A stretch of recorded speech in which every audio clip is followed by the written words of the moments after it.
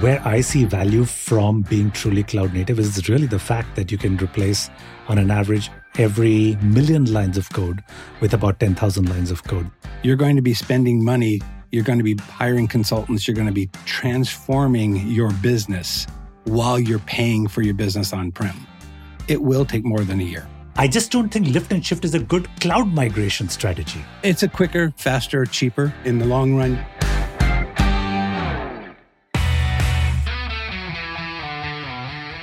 This is AWS Insiders, an original podcast by CloudFix about the services, patterns, and future of cloud computing at AWS. CloudFix is a tool that finds and implements 100% safe, AWS-recommended cost savings. That's fixes, not just analytics. I'm Hillary Doyle, joined, as always, by Rahul Subramaniam. Rahul, I see you're drinking something over there. I'm going to assume it's whiskey.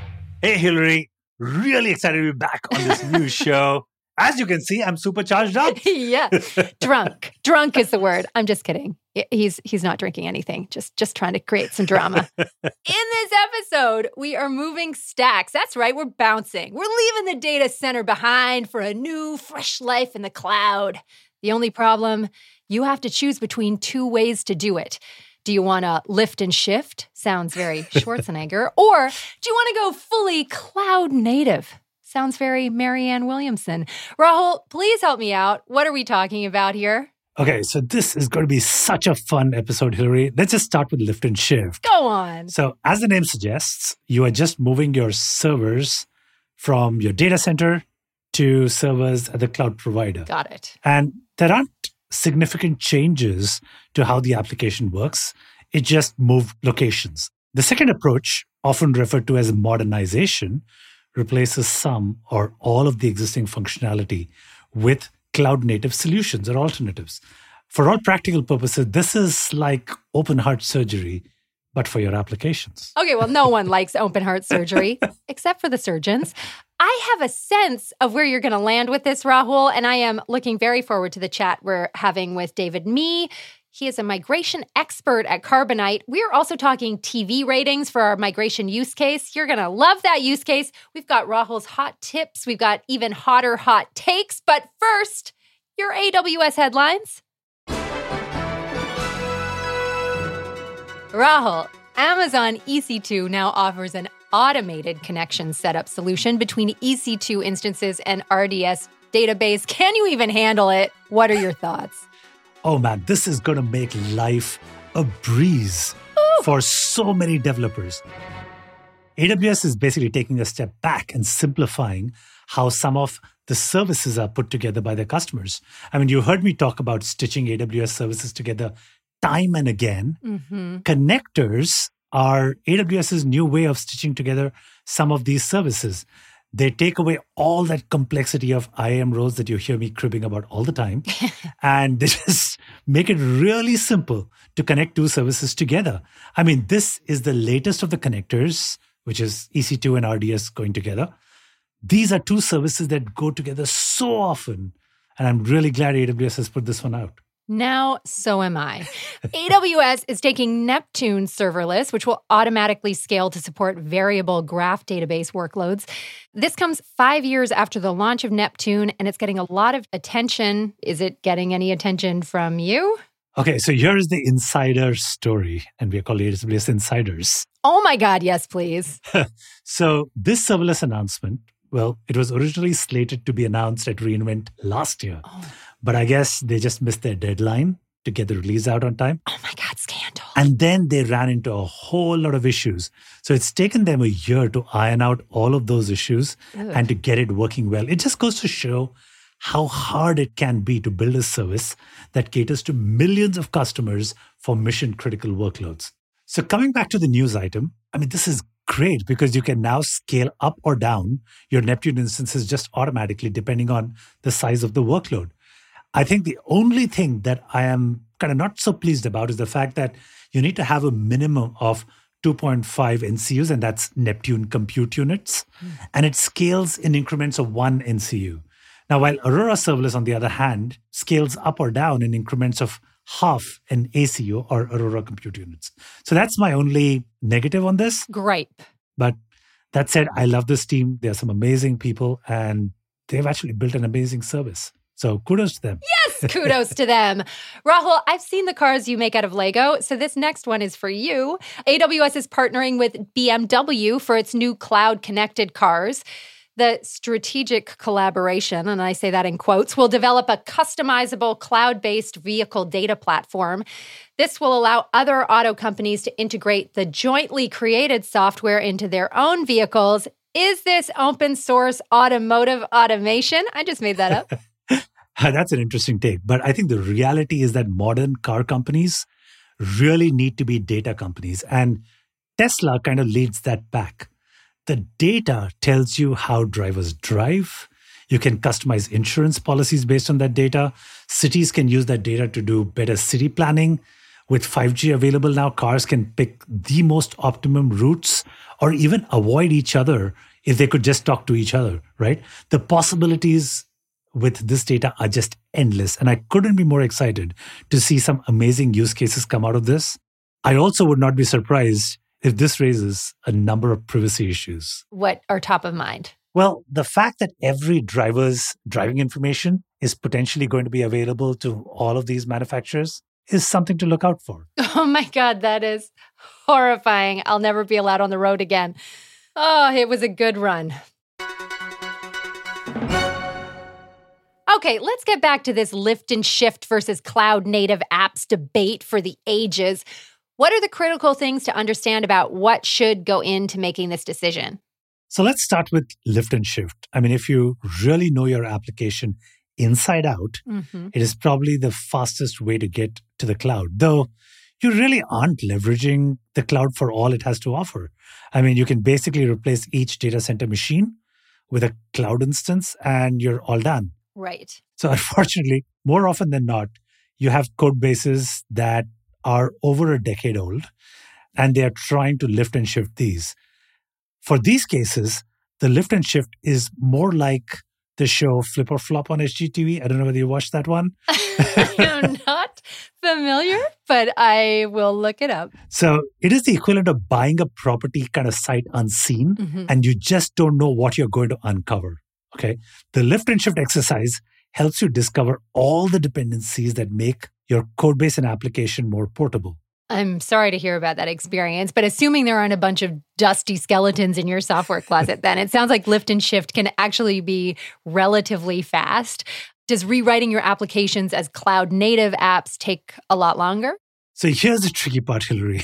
Oh, God. I thought we'd already been through the tricky part. There are always speed bumps and tricky potholes to overcome. So here goes. Okay.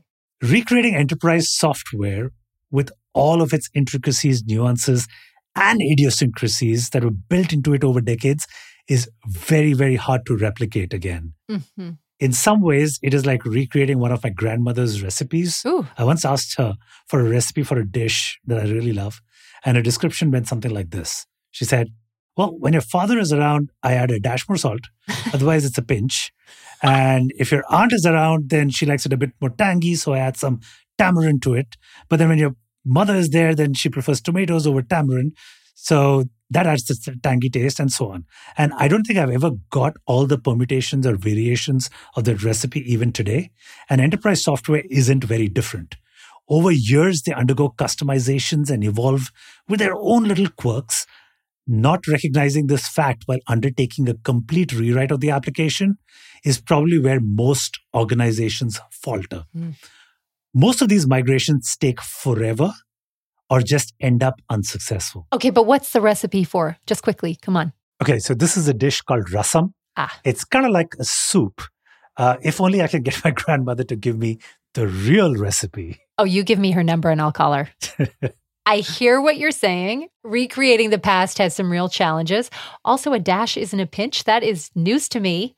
We're going to continue this discussion with David Mee, but first, I need an audience for a use case.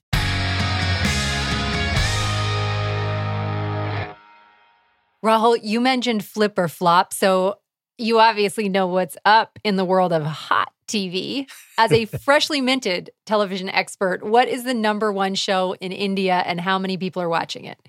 Well, I really don't know much about TV shows or soaps, but I can tell you this. Yes. India just played Pakistan on October 23rd.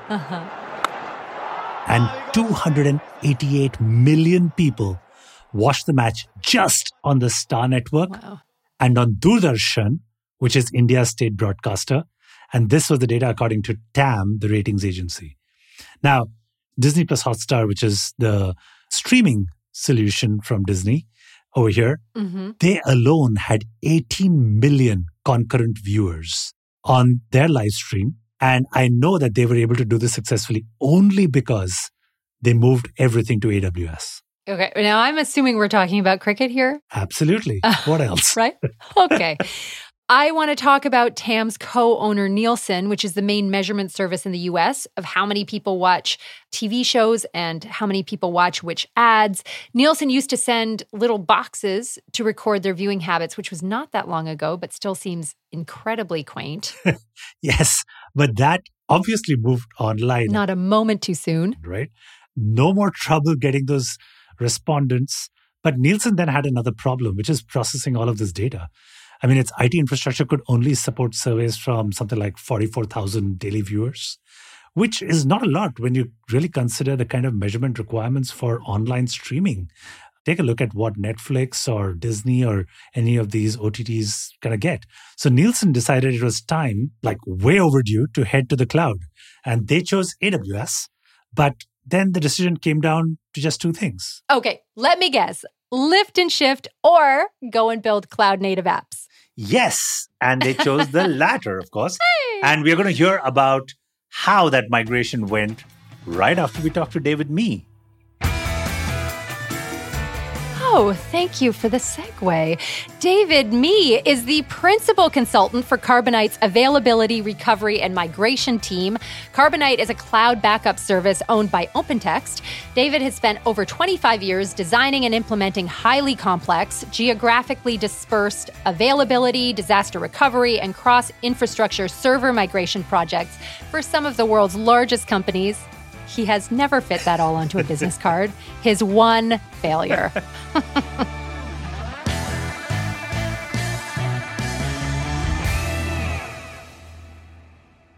David Mee, welcome to the show. Thank you. Great to be here. We're delighted to have you. You help companies migrate to the cloud. What are the advantages that you associate with lift and shift? It's a quicker, faster, cheaper. In the long run, you could move quickly, get there fast, and start utilizing the cloud resources like AWS. From that point, you've removed those costs from the on-premise environment where I'm no longer paying for footprint and environmental units and everything else.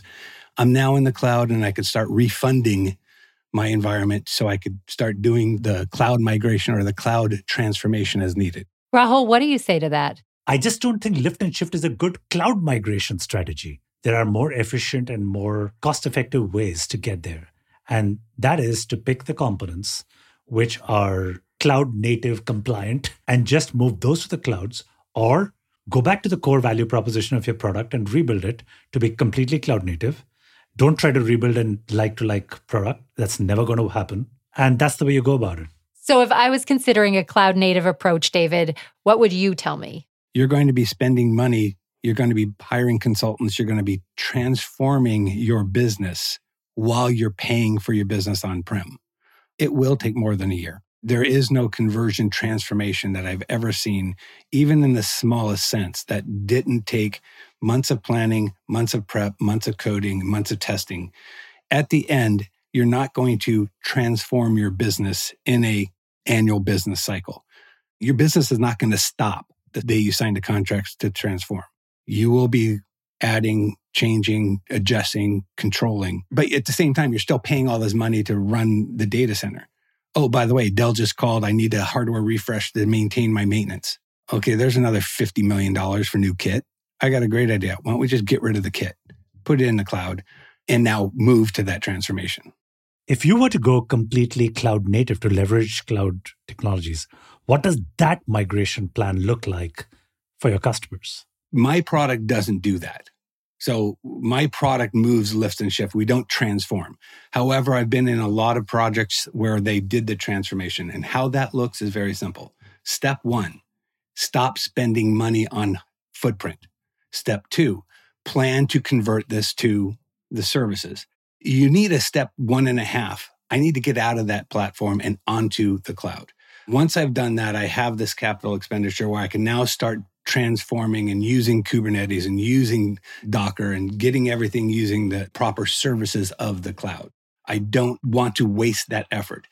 If I was running my business, I would have a goal. The goal is very simple. Where will my business be in 2 years, 3 years, 5 years? If I start transforming my application and system environment, I better be ready to transform my business. Mm-hmm. If I'm not transforming my business, if I'm just picking up and moving it to the cloud, I better be prepared to move it back to on-prem once we've rebuilt my data center with all new environmentals. Do people actually do that? Move their system back after moving it to the cloud? Yeah. That sounds so expensive and inefficient. That's a very good point. I can't give you a solid number, but I've done migrations where I lifted and shifted into AWS. The clients running in AWS, a year later, they're seeing that cost go astronomically high because they did not convert. Mm-hmm. So they move certain portions of their environment back to on-prem. I want to ask you a question, Rahul, because I understand the lift and shift as a step one. But when it comes to this sort of, for lack of a better phrase, posthumous transformation that then needs to happen in the cloud. That's a good way to put it. I'm writing that one down, Hillary. Rahul, is there a way of doing that efficiently? Yeah, I mean, more often than not, you are tied into these long-term contracts with your data centers, and it's a pain to kind of get out of them. So whatever the end date is, set that as your target for taking out big chunks of your existing product, figure out how you're going to carve out things that can be turned into cloud-native solutions, and then move just those to the cloud. And the other stuff that shouldn't be there, either downsize your data center footprint or sure, run it wherever else that might be more efficient to run that stuff. But lift and shift just feels like a big waste. Let me move to the next aspect of it, which is rebuilding your app for the cloud. My contention really is that that's kind of the easiest way to spend an inordinate amount of money and time, because most enterprise workloads are such that they've built so many nuances and nitty-gritty idiosyncrasies over the years that it's almost impossible to replicate the application as is. And for most enterprises, that is their goal. That's what they planned for, that everything will be as is when they're in the cloud, but cheaper. Rahul says lift and shift doesn't work. One of the colorful examples he uses is you wouldn't build a skyscraper on the foundations of a log cabin. And that's basically the active description for lift and shift. Mm-hmm. How and can you refute that, David? Oh, certainly. I don't know of anybody who wants to build a log cabin in the middle of Manhattan. I know of a couple, but we run in different circles, so that makes sense. Well, yeah, there's desire and a need. Okay, good point. There's a desire and a need. But you have to look at your infrastructure and foundation. 100% correct. Not everything needs to be lift and shifted. However, if I'm building a skyscraper, I'm making sure I have that infrastructure. That's going to be an expensive long-term goal. Mm-hmm. Do I want to continue spending for my on-prem? Or do I just want to move it to the cloud and use that savings to start building the extra? That's the kind of concept. The decision is not one size fits all. Right. But the response, Rahul, from you is, listen, you've lifted and shifted and now you're forced to refactor these apps in the cloud in real time, and that has a massive failure rate. Do you see any circumstance where that outcome is different? In most cases, the money that you're spending on your data center or on your on-prem, whatever the setup might be, it's typically money that's already been spent or committed. You've both talked about this idea of investing today to save for tomorrow. Is that the wrong way to look at this? Because it sounds like there are lots of cases where it's just as expensive tomorrow, or maybe even more so than it was today. But at least you're now positioned for the future because you're in the cloud, or that's the thinking anyway. Do we need to reconceive of the way we're thinking about this move in the first place? So I can take the first pass at this one. So please try. So in our world, again, dealing with a lot of enterprise software, most of which happens to be B2B, there is a general agreement that if done right, being cloud native is orders of magnitude cheaper and more efficient and scalable and elastic as compared to any other solution that's either on-prem or even just lifted and shifted at the infrastructure level. So that is the end goal. Done right. Yeah. Now, what does done right mean? Okay. It's just that done rightness is hard, right? I am very strongly opinionated about the fact that trying to recreate your solution to be an apples to apples equivalent in a cloud native way is a no-go. It just does not work. So the general practice of going back and assessing at the business level, what is the core value proposition of your solution? Build a completely different cloud native version of your product that is super efficient, super cheap, and bring that out as a separate solution. While you have this captive customer base, use that to fund this new development work. I do believe the cloud will give you the long-term adaptation of future technologies. If you transform into a microservice, that microservice will progress over time and you could take advantage of it. Right. The difference is where you start spending that cost. I'm a firm believer is let's get rid of that data center concept. I might be able to convert everything to a data closet because I moved everything to the cloud while you start your transformation. You make a business decision early. That business decision has to include all the tools in the basket. Are you going to one cloud? Are you going to multiple clouds? What service works best? You also have to consider this in different aspects. You might make a decision because you do B2B. You might make a completely different decision if you're doing B2C. Rahul, your MO is always about getting rid of code as a liability. If you can bring it down to 10,000 lines of code, Rahul, I mean, is it fair to say that's your magic threshold? Correct. I think where I see value from being truly cloud native is really the fact that you can replace, on an average, every 1,000,000 lines of code with about 10,000 lines of code. That's been my experience with all of these large enterprise softwares. So I would say that is the core value proposition you're after. At the end of the day, it all boils down to costs or dollar value that you associate with it. But that is the business case I would make.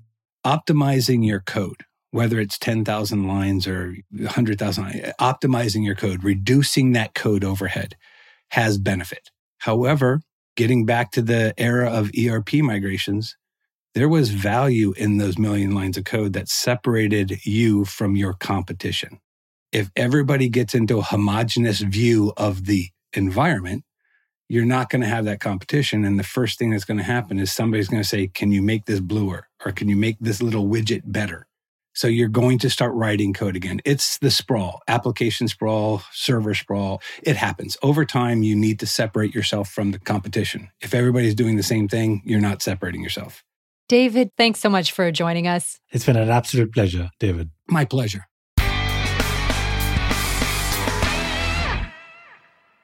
Rahul, let's say you're eyeing a migration to the cloud. What are your top tips? Okay, so here goes. First, lift and shift is not a cloud migration strategy. It's a data center migration strategy. And at best, it's an audit tool. Second, there's a saying in enterprise software that the easiest way to go bankrupt is to rewrite your app from scratch. And they aren't wrong about it. So rewrite the app from scratch only if you're okay with bankruptcy being a very probable outcome. And then the third is that the best way to leverage the cloud is to rebuild the core value proposition that you had of your app in a cloud native way, or replace the core components of your app with managed AWS services. Fire. Rahul, obviously life started with this podcast, but prior to this podcasting utopia, prior to launching the startup that I'm working on, I don't know if I've ever told you that I used to work in TV back when, TV existed. What makes a face easier to recognize for you? If it was very distinctive. I'm familiar with your work, Hillary. I mean, you were a reporter and a producer on many shows, weren't you? Many shows. And every morning we would get the overnights. Those are a measurement of how many people were watching, provided by Nielsen. And those numbers could literally make or break a show. I can quite imagine. Yeah, you wanted those numbers to be high, and people would crowd around them every morning. In our use case, Nielsen found itself playing catch up when its IT infrastructure couldn't process more than 44,000 daily surveys, as you pointed out. So it turned to AWS. And Rahul, we're going to skip through the commercials and just get right into it. Spoiler alert. They are now processing data from over tens, if not hundreds of millions of daily survey respondents. That translates to something like 250 billion events per day. And that is about 55 terabytes of data. And the data lake can hold something like 30 petabytes at this point. Oh. So yeah, I mean, they did pretty good. The data lake lives basically in S3. And the analytics platform is driven by Redshift, Elastic MapReduce or EMR, and Lambdas. And the system can automatically scale up or down thanks to the capabilities of serverless architecture. And processing from 1 terabyte to 6 terabytes of data per hour and costing only $1,000 per day. Hey. I mean, I can't imagine how we would ever process this kind of data if it weren't for these AWS services. And the whole package allows Nielsen's engineers to spend less time on infrastructure management and more time building new products that can get more and more granular data for Nielsen's customers. We should probably ask Nielsen to track our show numbers. But frankly, I don't know that they have the petabytes available.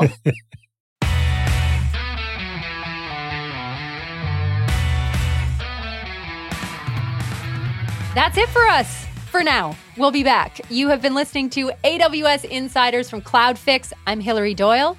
And I'm Rahul Subramaniam. CloudFix is an AWS cost optimization tool. You can learn more about them at cloudfix.com. Check out the show notes. Leave us a review and please follow us. Oh, and you can reach out to us directly at podcast@cloudfix.com. We'd like to hear from you, and we'll catch you later. Bye-bye.